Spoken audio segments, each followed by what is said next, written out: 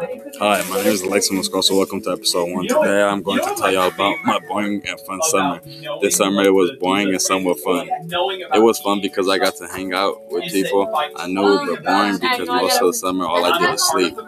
This summer I was looking forward to having fun and going out every day, but it didn't turn out like that at Loyal. This summer I ate a lot and let the gym to the side, and I gained a few pounds. I also went shopping when I had free time. I bought a new car over the summer also. I had good times and bad times over the summer. This is the end of episode 1. Thank you for listening, or you come back for episode 2. Bye!